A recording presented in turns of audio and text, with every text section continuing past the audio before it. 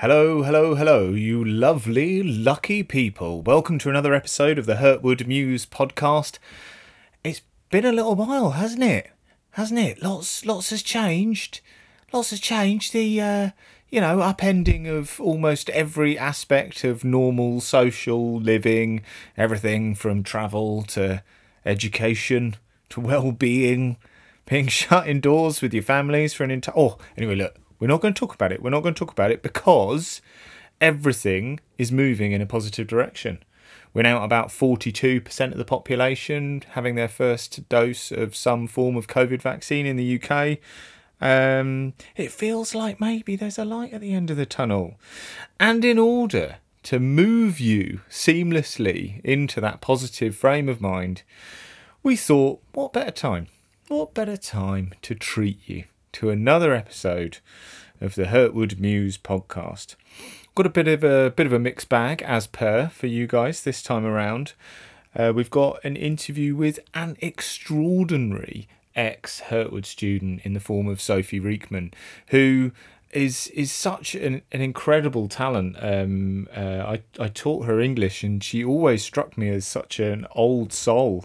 And here she is a few short years down the line as the UK director, or UK president rather, I should say, of the We Make Change charity.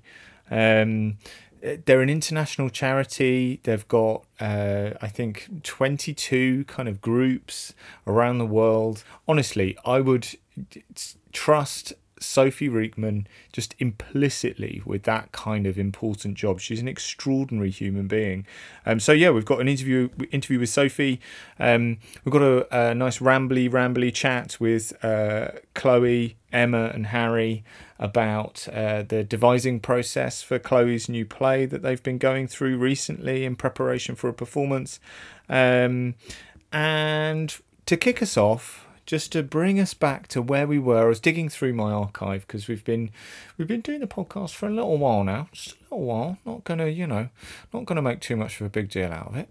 And I found a recording that I made right near the beginning of lockdown where I chased my two smallest children round the house, recording them reading the opening lines of Samuel Beckett's mid-century absurdist play, Waiting for Godot. And somehow to go back to that very strange place that we were in at the beginning of the first lockdown when the scale of the pandemic was only just becoming sort of visible, and realising how much of an odd time that was and thinking about how far we've come since then. And just kind of the silliness, I think, of that time and what prompted me to to edit together a recording of my two tiny children reading the first lines, the opening lines of Beckett's Waiting for Godot. Just kind of sums up the strangeness of that time. Thank you very much, guys. Thanks for listening, and welcome to another episode of the Hurtwood Muse podcast. See you soon, guys. Bye.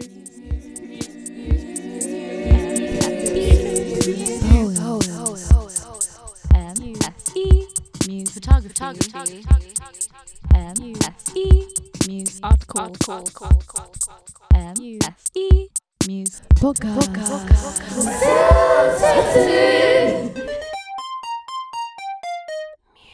Finnegan, I'm beginning to come round to that opinion. All my life, I'm trying to put it from me, saying Vladimir, be reasonable. You haven't yet tried everything, and I used the struggle. There you are again. Am I? I'm glad to see you back. I thought you were gone forever. Me too. Together again at last. We'll have to celebrate this. But how? Get up until I race. Mommy, Daddy! Hello, Muse listeners. This is Emma, Chloe, and Harry, and we're going to speak about our device piece that we've been working on over the past couple of months in lockdown. And So this is just going to be a little podcast that we've thrown together on Zoom, and I hope you enjoy. Yeah, so this first bit will be us. We were all in lockdown. We'll be going back to school on Monday, which is very exciting. And then hopefully we'll have another installment, if not two more installments of how our process has come on and developed along the way. Yeah, she'll just show you like how our piece has evolved and like where we started from. Because originally we started just doing like some improv in the I always forget the name of the place. What's the place called? Pavilion. Pavilion, yeah. So we originally just go straight into it. We just say how we started and stuff. Yeah. So basically it was one Wednesday, wasn't it? Yeah, it was on Wednesday afternoon. Yeah, and we just had some free time and we found that the pavilion was free. So we went in there and we wanted to be weird, basically. And so we started improvising art. It was kind of perfect though, because the pavilion was set up, I think, for like A1. Yeah, it was set up for a performance, wasn't it? And we put on some music from, I think it was Harry's phone, because we couldn't connect to the speaker. And we took it in turns to kind of choose a word that we wanted the piece to be about, had some music to put beside it, and then one of us would create a set whilst the other two would kind of cover their eyes, so that we were all kind of fresh to this new idea and set. So that's what kind of got us in the mood for devising. Yeah. And do you remember, guys, we got told off because basically the lights were on for this production and they thought that we turned the lights on and no one turned the lights off in the pavilion, and apparently the light bill was like skyrocketed because all of these lights went overnight. Wait, I don't remember that. I just thought Guy was like, did we turn it on or not? I know that's what happened, but Jug was like, you're lying. Anyway, so after we did a couple Arto performances, got kind of weird, wonderful, wacky people walking in, which is a bit that was so embarrassing. They ran away from that one. They were like, no, what, we decided to go down more of a naturalistic route, and I think was it you, did you put the chairs in that position? I'm pretty sure you did. Yeah, I think so. We were making up all these complicated sets. And then when we decided to strip it back and finally do something a bit more naturalistic, I just put 3 chairs facing each other in the middle and we just kind of improvised, didn't we? Yeah, we all progressively started to enter the space. And I think it started off with Harry and Emma. I think it was Emma first and then Harry came in and they had a little bit of dialogue. And then my character came in slightly later. And from the outset, there was definite tensions between our characters, but we were just so I was just gonna jump in and say, well, it was kind of like, because we kind of went down the route somehow where it was like a high school reunion somehow, and so I'm not sure exactly how we got into that. I think it actually might have been revealed to us after Chloe, you had come in. I think Emma said something about it being a high school reunion, and then that kind of opened the door into whole new opportunities, and what kind of not like permanent themes, but just temporary themes we could play with for the next couple minutes. Yeah, definitely. And then we kind of it progressed, didn't it?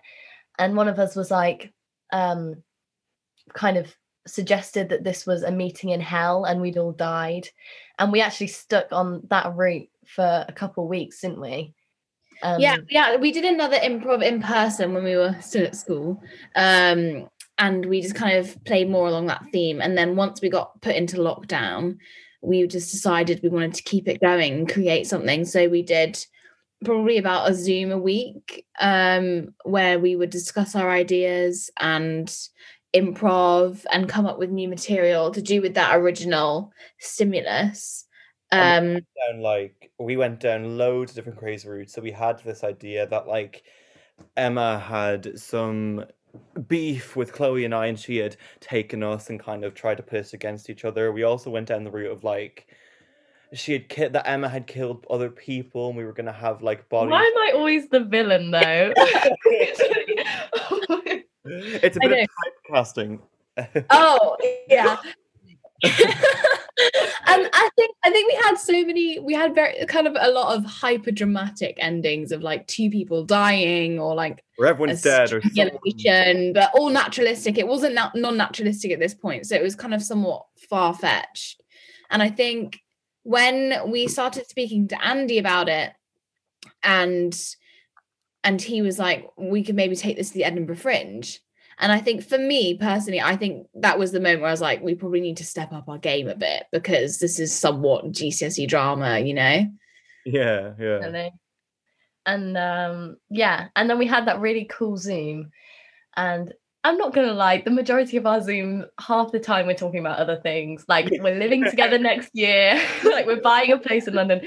But yeah, I remember a specific Zoom where we kind of came up with Alton Towers and the crash at Alton Towers and how that was something that really resonated with all of us. And I think it was because Emma, you were saying, didn't you live near Alton Towers or something like that? In Yeah, it was because you were like, oh, we should go, and then we looked at that made us think about the accent. On Google like that, and this website with not this website, a YouTube video came up on From Good Morning, where there was a survivor and she was being interviewed, and we got really interested and really hooked, and we spent like a couple minutes, you know, doing more research into that and stuff like that. And we were kind of at that point of the process, we were kind of like, we had hit a wall basically because we had all these ideas and we had all these like different bits of scenes and dialogues and long monologues that we had written, but we didn't know what to do with them because we knew we had something really cool and really interesting,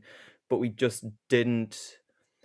It's not that we didn't have a drive, it's just kind of like we were stuck and we needed something to get out of that, and I feel like that's what Alton Towers was. Definitely. And I feel like it's always kind of important to remember when you're in a devising process and you kind of come up with your first idea and you get in your first kind of standstill moment, it's so easy to think, oh well, you know, what do we do now, and get kind of stuck in that cycle. But I actually think that having those moments actually kind of promotes the most amount of change and transformation in a piece. We wouldn't have got anywhere near the idea that we have kind of decided to start working with now if we hadn't had that amount of kind of deliberation and not really sure where we could take the piece, if that makes sense. Yeah, and we need to remember that when we were deliberating over ideas, we'd make and we'd write and we'd kind of improvise these very obscure scenes. And now we're at a point where we're actually putting it all down on paper. That's actually come in really useful. We can say, oh, do you remember that scene where you slapped this person and they died? Well, we can just tweak a few bits there and turn it into this completely new scene, which is really... it's very it allows it to be very free and just exciting. I think it also saves, because especially now when we're in lockdown, time and like going back to school, obviously we're going so soon, time is kind of the essence, and we don't have, because we're doing a performance of this, we don't have as much time I think as we would want. So I think it's really good that we had these old scenes written, and literally with changing a couple sentences, a couple words, a couple phrases, you know, renaming some of the characters, readishing some of the lines, it actually works really well, which is kind of weird because I feel like that's not something that happens, but I think because the themes, because like Chloe was saying, we deliberated on that one original track, we kind of reached something new while still having a connection to what we had. It ended up working really well, I think. Yeah, I feel like now we're in a place, I think we're going to hopefully create a little bit more material and monologues before we get back to school next Monday. And then from there, I feel like the only way we can really start to progress it properly is through exploring it physically, because I feel like we've always, from the beginning, we've said that we wanted to do we have it quite kind of based in physical theatre and have that, but I feel like obviously on Zoom you obviously can't do that, so when we get in person it will be a big step in the right direction, I think. Yeah, and I think you guys will agree when I say it's been really nice to have this extra project coming along whilst obviously we're all in the midst of doing A-level work and also drama school, which is just taken a huge toll on all of our lives. Like, it's a huge stress. And so having a place where we can talk about our experiences and draw on them and create, just be creative, has been just the most helpful thing that we could have done, especially during a lockdown. Definitely. Yeah, I was gonna say also, especially because you kind of mentioned drama school, because obviously we have like certain strict rules we have to follow. Because performing is obviously something we all love, and we're kind of, with drama school, it's kind of, as even though we enjoy it, it's turned into kind of a more stressful experience, where I feel like this is now, we kind of broke away from that, where it's like performing, but it's stress free, and it's something Yeah. that we can, enjoy and just have fun with and have a little laugh and stuff. Yeah, it's kind of like it's giving us the chance to perform and create and do what we love without the pressure of having to perform. Because obviously when you're doing self-tapes, it's kind of expected that your work's a certain level, or you have to kind of hit a certain criteria of it, as it were. But with this, it's been, obviously we want to get it done and we've been kind of committed to doing it, but there's not been the same amount of kind of stressful pressure, as everyone's kind of said already. So I think it's been really nice to kind of just take our time with it. Yeah, definitely. Well, I think that's enough said. We will update you when we have been rehearsing in person and have got more of a grasp of where it is going. I'd like to say a big thank you to Louise and Muse for suggesting that we do this podcast in the first place. I think it'll be a really great Oscar, Chloe. My mom, my dad. Yeah, I'd like you to thank every single person. No, I'm joking. But to be honest, I think it's nice to have this podcast which will document our journey as well, which is kind of another thing that we can do creative whilst everyone's in these weird times, as every person says, and that sounds really weird saying. Like, oh, we're in these weird times. And also, come watch our show. Oh yeah, come watch it. If this is released before we perform it, then watch it, please. What's the date of it, Harry? Oh, why asking me? I don't know. I'm the least. No, you look like you're going to say it. This is top organisational skills when we all know. It's 3rd June. Yeah. That sounds right. Bell. The 3rd of June, guys. We think that's provisional, but there'll be posters. There'll definitely be posters because I love it. So exciting to design posters. Oh my god. Yeah. Yeah. Oh so thank you so much for listening to our podcast, or first installment of our podcast, and we will see you soon. Like and subscribe. Hello, Louise. So how long since you left us? It's been since summer 2018, so it's what, 2.5 years? Okay, back in the old world.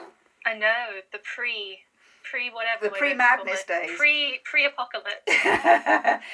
So off you went, and you've been at LSE. Tell us how that's going and what you're studying. Yeah. Yeah, it's been going well. Obviously, it's been an interesting time with the pandemic sandwiched in the middle. But yeah, it's been good. I'm doing international history with French, so I've sort of built modern languages into my degree, which I'm really enjoying. You're a bit of a linguist, aren't you? I mean, I try.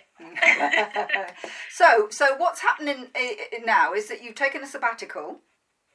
I have, yes, of sorts. Okay, and why of sorts? Well, I suppose, I've got some university work still tied into things, but without the pressure of imminent deadlines and constant exams, which I think has been good. A healthy thing to have after sort of everything that's gone on. Okay, so you've taken a sabbatical, but and explain why, because this is what I think is really interesting. Well, you're very interesting, and everything about LSE is very interesting, but this is particularly interesting because in a time of world change. And all sorts of kind of key seminal movements, and I'm thinking here obviously of the big ones, Black Lives Matter and and the Me Too movement and so on. We seem to be at the centre of a kind of big cultural change, and you have made yourself more part of that. So can you explain?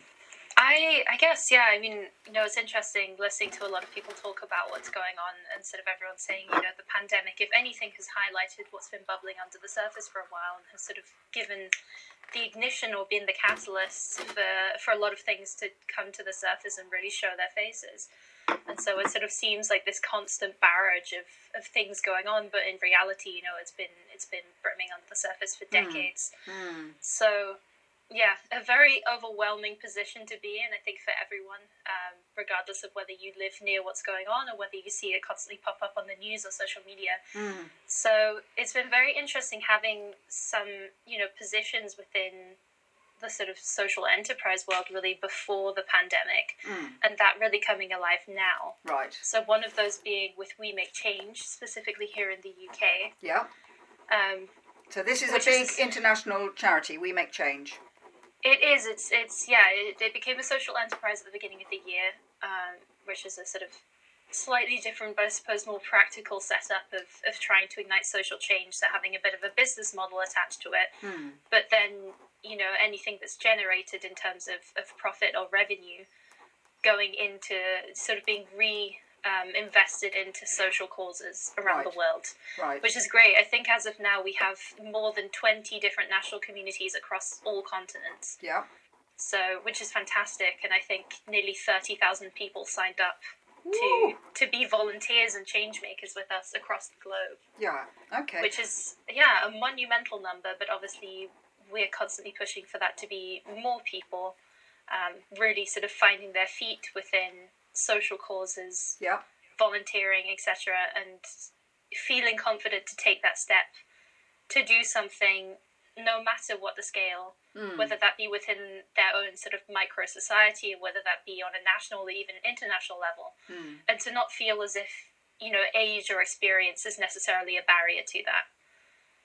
Sounds great. And your role in this is to head up the UK, rather strangely, which is an incredible and I think, quite frankly, in some ways, ridiculous opportunity for someone of my age to be given. Okay, how did this come to happen? It came to happen really. I discovered We Make Change, I think, just online, and loved the concept. Where did it originate? Sorry. It's from the UK, actually. Okay. So our CEO is himself, a youngster who decided back in 2017 that he was going to take an ambitious leap and see if he could set something up of his own. So over the past sort of 3.5, 4 years, it's really, really grown. But yeah, I think I discovered it just per chance in 2019, sort of summer 2019, and joined on doing outreach for the UK community to try and establish partnerships. Yes. And then ended up taking over from a previous national president once he decided that his time was up in the role. And yes, ended up with the opportunity to then have the position to head up not only the entire team, but really help set the agenda for what we wanted to achieve here in the UK. This is vast. It is. It's huge. Vast. So when did your presidency begin? When did this role... Funnily enough, just before the pandemic. Oh, so really? beginning of 2020. Yeah. Which is a very interesting time to try and transition into a new role and head up a team. Yeah. Particularly a volunteer one where no one's, bound by contracts or financial incentives. So you're very much reliant on people having the free time and the goodwill to contribute, which obviously during a pandemic is difficult to expect. So that's been very interesting, but interestingly enough for us as well, it's been a key moment for us to see that so many people are in fact engaging on a new level with social issues, and particularly the focuses that we have, because it's centered around what are known as the United Nations 2030 Sustainable Development Goals.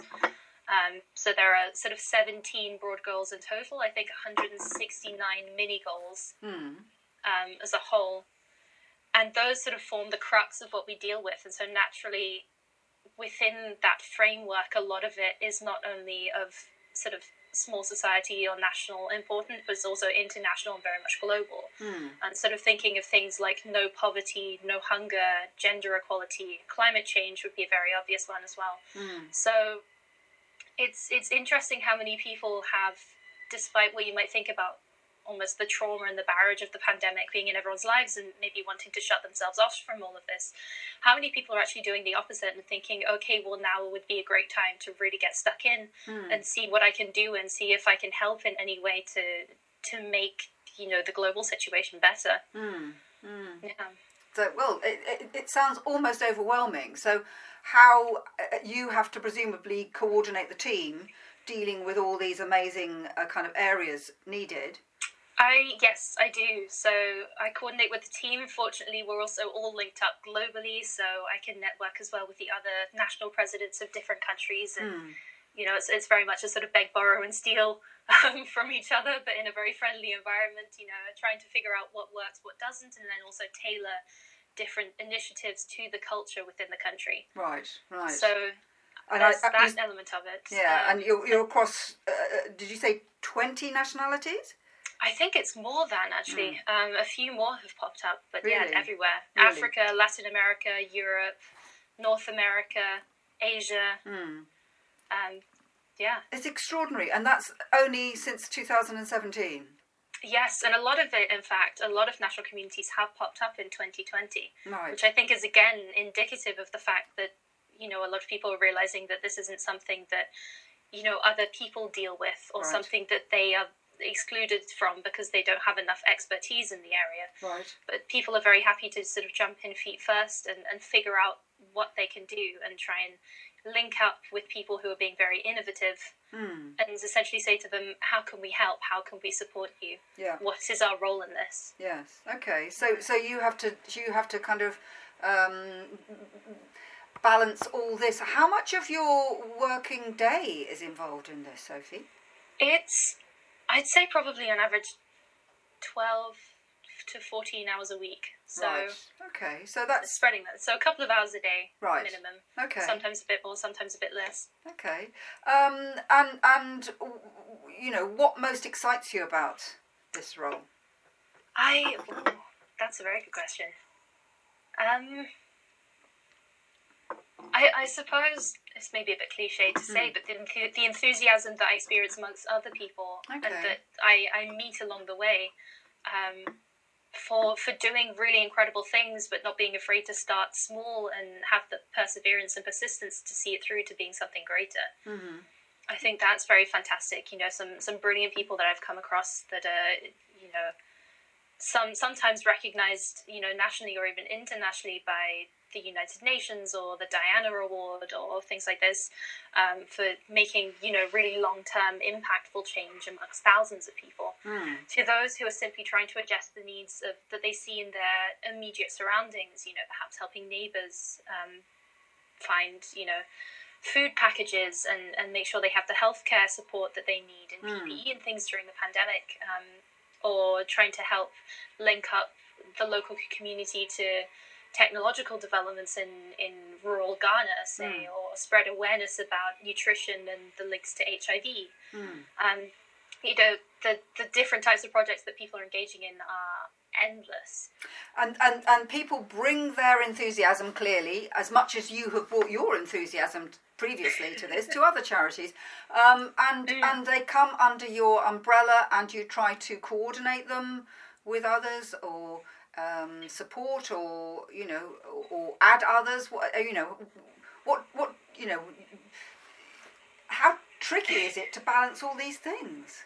I mean, it's constantly looking for a way to innovate and be more impactful. That's Okay. really the difficult thing. So the basic framework, I'd say, think of it a bit like headhunting, I suppose. So we try and find, you know, young, new, fresh organisations that need help in some capacity. Yeah. And we also find a whole load of volunteers, and we link them up through having this platform of being able to say, you know, what are your skills? What can you bring to the table? What are charities, NGOs, social enterprises looking for? And essentially forming that link where the two wouldn't necessarily otherwise meet. Right. So that really is the basic framework that works ultimately very well on its own, and particularly in the UK, I think, in actual fact, although we're one of the smaller national communities, there are some absolutely gigantic ones with, you know, thousands and thousands of volunteers. We have maybe a few hundred.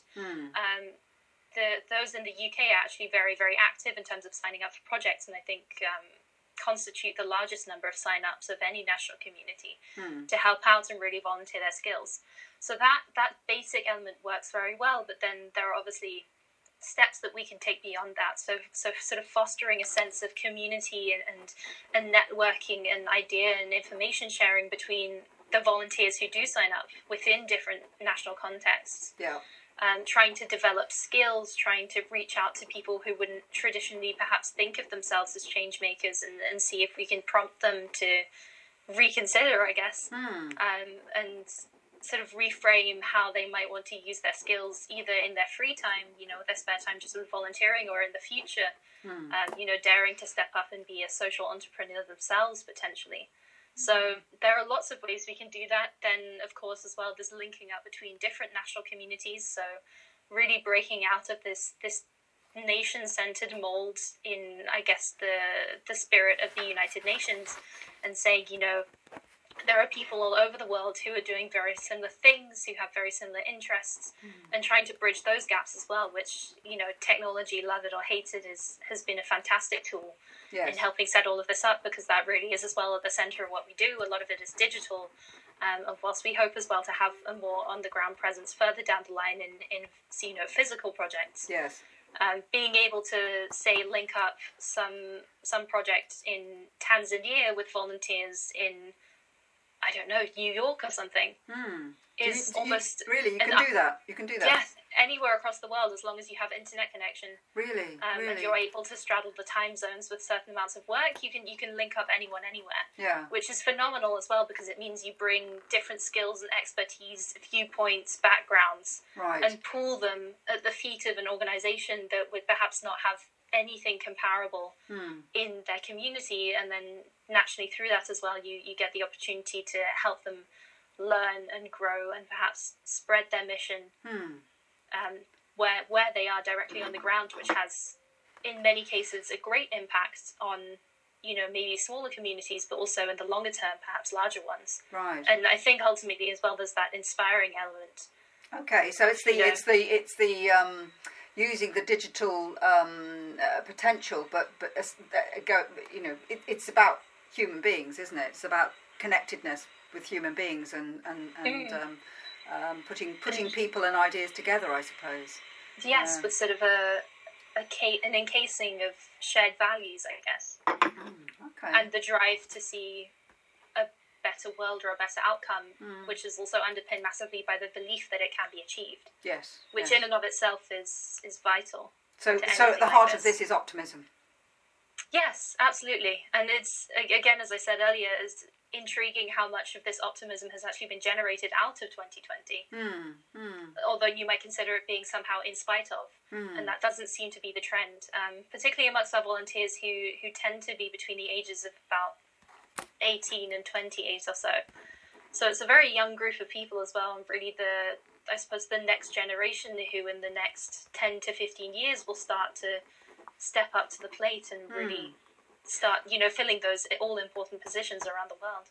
It's so exciting. I mean, it's so exciting. Why is it that age group? Is it because it's university-centred fundamentally, do you think? It is partially, I think. And as well, it's very much an age group when you're sort of 18, 19, 20, 21, trying to figure out what you want to do, what you believe in. Your sort of view of the world is very much being shaped largely through your 20s, as people say, if you want to understand someone, look back to what the world was like when they were that kind of age, and you'll probably understand their mindset and their general outlook on life. Yeah. I think as well in general there's a much greater awareness about social and global causes. That's naturally something that's sprung up with different UN initiatives, particularly since Kofi Annan in the early 2000s. Yeah. So that very much has formed a large part of the childhoods and adolescence, I think, amongst a lot of people who are signing up. And obviously as well, it's a great group to tap into, having maybe, fewer dependents or dependencies in life, more energy, generally I'd say more optimism about the world, whether you consider that to be maybe optimism mixed with realism or pure idealism, I don't know, it depends on the debates that you follow. Yes. And some great skill sets, particularly within the digital world, Yes. and a great comfort with operating online. Yeah, so I think all of those, sort of a conflation of that, makes this particular age group of people a very, I don't know, it's sort of an optimistic, empowered, passionate group to tap into. Okay, so in terms of our kids at Hurtwood, many of whom are obviously 18 already, they're about to leave with their strange A-level assessments going on and so on. All they need to do is look you up. We Make Change, and get online and get involved. Yes, I mean, yeah, anyone at the age of 18, I have to say legally. Yes. Unfortunately, as much as we'd love to bring in people who are much younger, that can sometimes be a bit problematic in terms of GDPR. Yes. Yawn, Yes. the very boring side of this. But yes, it's, of course, look us up, and you never know, you may find an opportunity to test out skills that you hadn't done before, to have a bit of experience in leadership positions, to meet people from around the world, to engage in global issues, but ultimately, hopefully as well, to make an impact whilst learning something a bit more about yourself and having fun. You know, it should be, as well, at the core of it, enjoyable, and there should be that satisfaction knowing that you can have ownership over a project if you're helping build something from the ground up, which frequently is what a lot of our projects are based on. You know, your organizations who are trying to figure out their way and need someone to do programming, marketing, strategy, research, writing, videography, which I know would fit with a lot of Hurtwood students, particularly in the media department, Of and that course. sort of thing. Yes. Yeah, and knowing that you're doing that could have a real impact on people's lives, I think is incredible. Yeah, it sounds marvellous. You mentioned when we chatted last time something about realigning computer material and stuff. I mean, that sort of struck a chord. Was that just one particular project of kind of... It is, yeah. It's one particular project that actually we're trying to get an event up and running with next week. To discuss their fantastic work, because they've worked with us in the past, but have grown and continued to during the pandemic, just because it's so unbelievably important. What they do is it's really working within the realm of digital poverty, particularly with students, but not exclusively, and sort of fixing and marketing old digital devices. So trying to get people to encourage, anything, virtually regardless of how broken, as long as it has some salvageable elements, to just donate it. They're called Tech Inclusion UK, and they then help refurbish these tech devices and send them out to those who are desperately in need to be connected, particularly during such a time where you're studying, your work, your socializing even is done through a screen. So if you're not connected into that, or you don't have good access, you're really out of the loop in almost everything in life. And that's something as well that I think will just become almost more true, so to speak, following the pandemic, because now we've tapped into a whole new realm of digital living. And it's something I think that a lot of people don't necessarily think of when they think of different types of poverty and inequality, and particularly in the UK, that's considered to be so technologically advanced. It is a big issue. So they're doing some great, on the ground frontline work on that. Okay, so It's someone really hears exciting. this and thinks, wow, that sounds like something really, it's idealistic, but it's practical. Does that really kind of sum up what your organisation are kind of are about? I think so. Taking all that. What me, I know you. I feel that we're here to try and make a better world for each other. It sounds to me like your charity is making that happen. I think you hit the nail on the head there. It's ultimately taking these sort of idealistic elements and trying to distill them and break them down into actionable steps, and say, okay, we may not achieve the UN 2030 SDGs by 2030, but we'll certainly be in a much better place if we've at least put in as much effort as we possibly can to have as much impact in the time that we've allotted ourselves. So, with these sorts of things, it's very easy to just turn around and say, for example, climate change, how on earth could you possibly tackle something so monumental? Well, if you take the entire planet and its climate, that is naturally going to be beyond overwhelming, because it's something so vast, it's multifaceted, it's complicated, and you just seem like one cog in a never-ending system. But ultimately, I think what a lot of people recognize at some point is that that's not remotely practical thinking, although it might seem so intellectually. Yes. You know, if you're considering all of these issues, what really is practical thinking is thinking, okay, what can I do as one person? Yep. And then after that, how could I then maybe use my ideas or my actions that I do as one person to spread that to 2, 3, 4, and then maybe 10, and then through word of mouth 20, and then through that, maybe establishing a website and hitting 50, 100, 200. And all of a sudden, more people then might find you and say, you know, for example, what our organization does is we then try and jump in at that point and say, okay, you've hit this mark of maybe 200 people. Yep. Can we link you up with volunteers who have fresh ideas, creativity, and tangible skill sets to make that to 1,000, 2,000? And all of a sudden, you suddenly see these jumps and very quick growth where ideas are refined, they're shared, you maybe link up with different organizations, you pool your resources, and suddenly you have a network that started with one person, say, in their bedroom, just having an idea, thinking that, oh, it's ridiculous, but I'll do what I can. And all of a sudden you have maybe 5,000, 10,000 people who jumped on board. And although that's nothing in comparison to 7.5 billion people and an entire planet, it's also not negligible. And I don't think you can shoot that down. And realistically, the more people who do that, the greater amount of change that you have. And that really builds momentum much faster than people would consider. And so that's really the difference between just pure idealism and a sort of dream and, you know, actionable realism, I think. And that's the gap that we try and fill, and we try and fill that with people who are maybe naturally more inclined to believe in these ideals, which tend to be, you know, youngsters who are new to these, who find them fresh and exciting but very complicated and don't know what they can do with that. Yeah. We then try and actively tap into that and say, well, hey, we have a few ideas as to how you could make that difference, how you could develop your skills, and maybe you'll just, you know, find the right organization, the right people, the right network to really help you grow something much greater than that in the future. I'm so impressed. I'm so impressed, Sophie. You've always had you're an old soul. We've agreed that one. But you've always, you know, you've come so far in the few years since you left us, you know, on the Surrey Hills. You must have impressed yourself. How long do you think you'll hold this position for? How long, you know? How long can you personally kind of manage this alongside what you also need to do, which is obviously to complete your degree, and you've got one more year of your degree to do? I have, yes. Yeah, and you will jump back into that in September, presumably? Yes, so full force in September. I mean, I'm very lucky. I'm building a very strong team around me, which is obviously very helpful. You know, you're very much held up and supported by those whom you work with.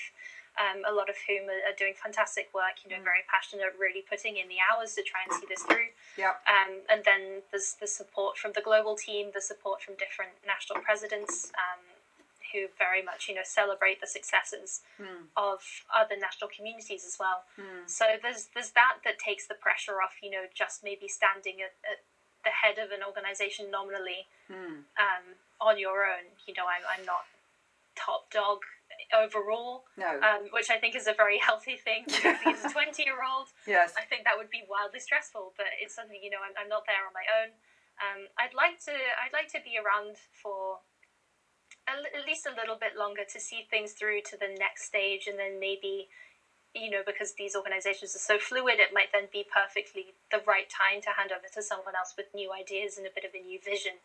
But I think, We Make Change will be something that I'll gladly be involved in some capacity, I think, for quite a long time. Excellent. It's been wonderful to see it grow since, you know, starting what will be 2 years after its inception. To then hopefully seeing it through for years and years to come, and really relishing at least just being able to be a part of that growth, and seeing what people are achieving. And so whether or not that's leading the UK specifically, or perhaps taking a bit more of a backseat role further down the line, we'll have to see. But I think for now I'm happy to stay where I am and see where it takes me, you know, whether the challenges that comes up with, and learn and grow from that myself as well, because it's just an unparalleled opportunity. Yeah. which you are taking by the horns and making your own. It's marvellous. I'm so proud of you. Thank you. I'm so proud of you. I think that's a great little interview, actually. So I think I hope so. It's yeah. fun. Yeah, you're so articulate, and you're such a marvellous. Well, you've got all the stats, you've got all the complexity of the theoretical underpinnings and stuff. I mean, this is. I'm hoping that Sam can put together a nice little podcast from all that you've said and cut me out, but Sam, bless him. Yeah, good old Sam. You always talk in an extremely business-like way, and what I've always loved about your approach to all this is the rigour, that kind of intellectual rigour that you bring to it, but it's also practicality. And I've just jotted down here, there's some brilliant, I mean, obviously they are, it's not jargon, but things that you need, like practical thinking and actionable steps and actionable realism. I love them. And again, it's I just think that you're absolutely right, realising that the world has sort of been brought to its knees, and it's certainly been brought to a kind of slower pace by the pandemic. I've always thought there's more goodness than badness in the world, and I think most of it's the frustration of not being able to action things that I think that is so difficult. But this idea that you can coordinate, and I think you use the term headhunt. I think that's very interesting. That idea that you can actually kind of say, okay, so you're keen to make a difference. Let's put, what are your skills? Let's put you, how about you talk to this person, or look at it's sort of the convening power, I guess. Is that's massive. that's another good one. You're so articulate. Well, thanks, Louise. I mean, it depends on the day. I feel like I become more articulate around you because you're yourself very articulate. Well, that's what I try. A bit of a mirroring situation. Yeah, well, I think if you get, that's what, I mean, it genuinely interests me. I mean, I am always just interested in people's passions, but I'm so particularly interested in yours because, your passion is to make a better world, and I can't think of a better, there is no better, surely, aim in life than that, really, is there? Obviously immediately the people you love and care for, you want them in on it, but beyond that you just want to make a better world. So and you are a cool, calm facilitator, I think, is what I can see here. So I'm glad. I'm glad. Yeah, well, it's lovely to see you blossoming. It really is. And using your considerable interpersonal skills, because I'm going to say that's the problem. I think an awful lot of people who want to make a change don't really have much of a vision of the breadth of the world and other people's place in it, and that's when it's very easy for someone with good intentions to be a kind of steamroller that's ineffectual because they just put people off. Sure. So there you are in London, and obviously keeping sane in spite of lockdown. Keeping sane, keeping busy. Yes, just doing sort of muddling around. I've got a few projects that I've been doing to fill out the time. Exciting things as well from different national presidents. I was just thinking, I got a message from the national president of Georgia yesterday, asking if I'd help them set up a global leadership program for. Now, sorry, is this Georgia, USA, or Georgia? No, Georgia as in the country. Wow, wow. Okay, very. It's all of these kind of crazy opportunities though. Once you tap in to this kind of link and this network, you see just flying around, and you don't possibly have enough time to sink your teeth into everything that you want to get involved in, because it's great. But that's the exciting thing, is that I think a lot of people think, it's just abstract. There are these people wandering around with ideas and it doesn't really do anything. But in reality, there's a lot of fantastic work that's going on. Yes. And I think certainly the president in Georgia, Mareki, she's been doing a fantastic job. She works a lot in education. Yeah. And she's also, I think she's part of the UN Women's kind of Global Compact and everything like that. A Forbes 30 under 30 kind of bigwig. I know she's done fantastic things. But she then signed a deal with UNICEF Georgia during the pandemic to help with the provision of supplies in terms of education, continuation, and etc. and things like that. And she's one of those people who, obviously has obviously works towards these sort of very idealistic 2030 goals, Yes. but is so intensely practical and very, very, very sharp Yes. that she's able to walk in and say, hey guys, we've got this power, I've got this expertise, we can do something. How about we sign something and put it into motion? And she can really pull together, entire national-based UN organizations into doing things. And it's that kind of incredible power that, I don't think we've seen before in any other generation quite to that extent, either because it hasn't been the popular way to go, Right. or because there just haven't been those outlets necessarily in the same format. So do you genuinely think then, Sophie, do you genuinely think that your generation, I just think this is really, really interesting, that your generation, through an organisation like, a charity like the one you're involved in now, are really much more, are situated in a way that has never before been to change the world? I think so in an extent, because as you see as well, a lot of things are coming to a head where you're at this crossroads that either you do or either you don't. And it's quite difficult to then find a middle ground between that, because things are starting to become quite tight, resources, Yes. sinking islands and countries, forest fires, for example, those Yes. sorts of things, wealth gaps breeding, inequalities breeding political standoff, violence, arms are talked about. You can link all of these into different issues where sort of this movement away that you're seeing, this trend away from sort of globalization and a multilateral society to more nationalist stances that you've particularly seen since 2016, although again that's something that's been bubbling under the surface for quite a long time as well. Brexit is another key example that we always had one foot in the door, one foot out, and there was always a bit of a questioning as to where does the UK stand in this relationship. I think a lot of these things are coming to a point where either there's so much bad blood or there are so many different opinions that you can't really continue along this trajectory, pretending that everything kind of works and assuming that that's an operating system for the world to work on. Yeah. But there's a realization that you need to do something concrete, which tends to then get pushed to the side or swept under the carpet a little bit, because it's so daunting and very frightening to try and think of a possibility to bring so many people together and try and sing from the same song sheet on such complex issues. But I think ultimately my generation sits in an interesting position, given its interconnectedness through ideas, but also people, living conditions, thoughts, and everything around the world through a digital upbringing. Yes. And the flourishing of media and television and news with very in-depth footage and analysis and goodness knows what else, which has existed for a long time but hasn't really reached the depths and the heights that it has in recent years. I read something the other day where it was the analysis of the first woman who got shot and killed in the Myanmar protests. Right.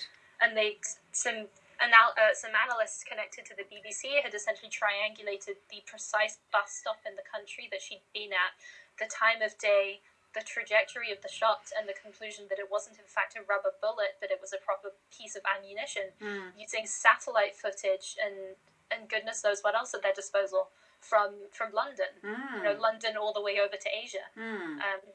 So it's those kind of things that then make a lot of issues around the world very difficult to ignore, and it's ones as well that we've been taught, I think almost ironically, by previous generations in an idealistic way not to ignore. And you have this kind of tension between don't ignore it because it's wrong, but then at some point reaching an age where people say, oh, but you should probably give up because it's not feasible anyway. To then having a generation who have a lot of things at their disposal where they say, well, actually there's a lot more that we could be doing. Yeah. And you also told me that I should. And then you have this connectedness amongst those people around the world, and there are a lot of us. We're probably one of the largest generations in terms of people, manpower around the world as well, just with population growth. So it's interesting to see all of those things coming together with a genuine understanding that A, young people can make a difference in a lot of different sectors, B, it's a responsibility, and C, do we actually have any other options other than coming together and trying to figure things out? And I'd say D as well, to add on to that, a great amount of generational frustration of, okay, well then why is the world like this? If you say it's awful, why let it get to that point? Why make these decisions? Why be so isolationist? And again, that's sort of part of, I guess, youthful naivety and not having been weathered so heavily by life. But there's also a great power in that, because if you don't see the logic in it, or you see it as being punitive or counterproductive, then you're much more likely to do something about it. And if enough people are on that same page, then I guess to a certain extent you have a movement. Then, by definition, then we make change. Yeah, exactly. You argue so clearly, so persuasively, so intelligently, but equally so emotively. You know, I mean, you're a marvel, and I'm not surprised. I'm very excited and impressed by where you've got to so quickly, but I'm not surprised really, in the sense that you're just so good. You know, it's something at the core of you. So it's great. Okay, listen, It's doing wonders for ego today. MSE Muse Photography. MSE Muse Art Call. MSE Muse Podcast.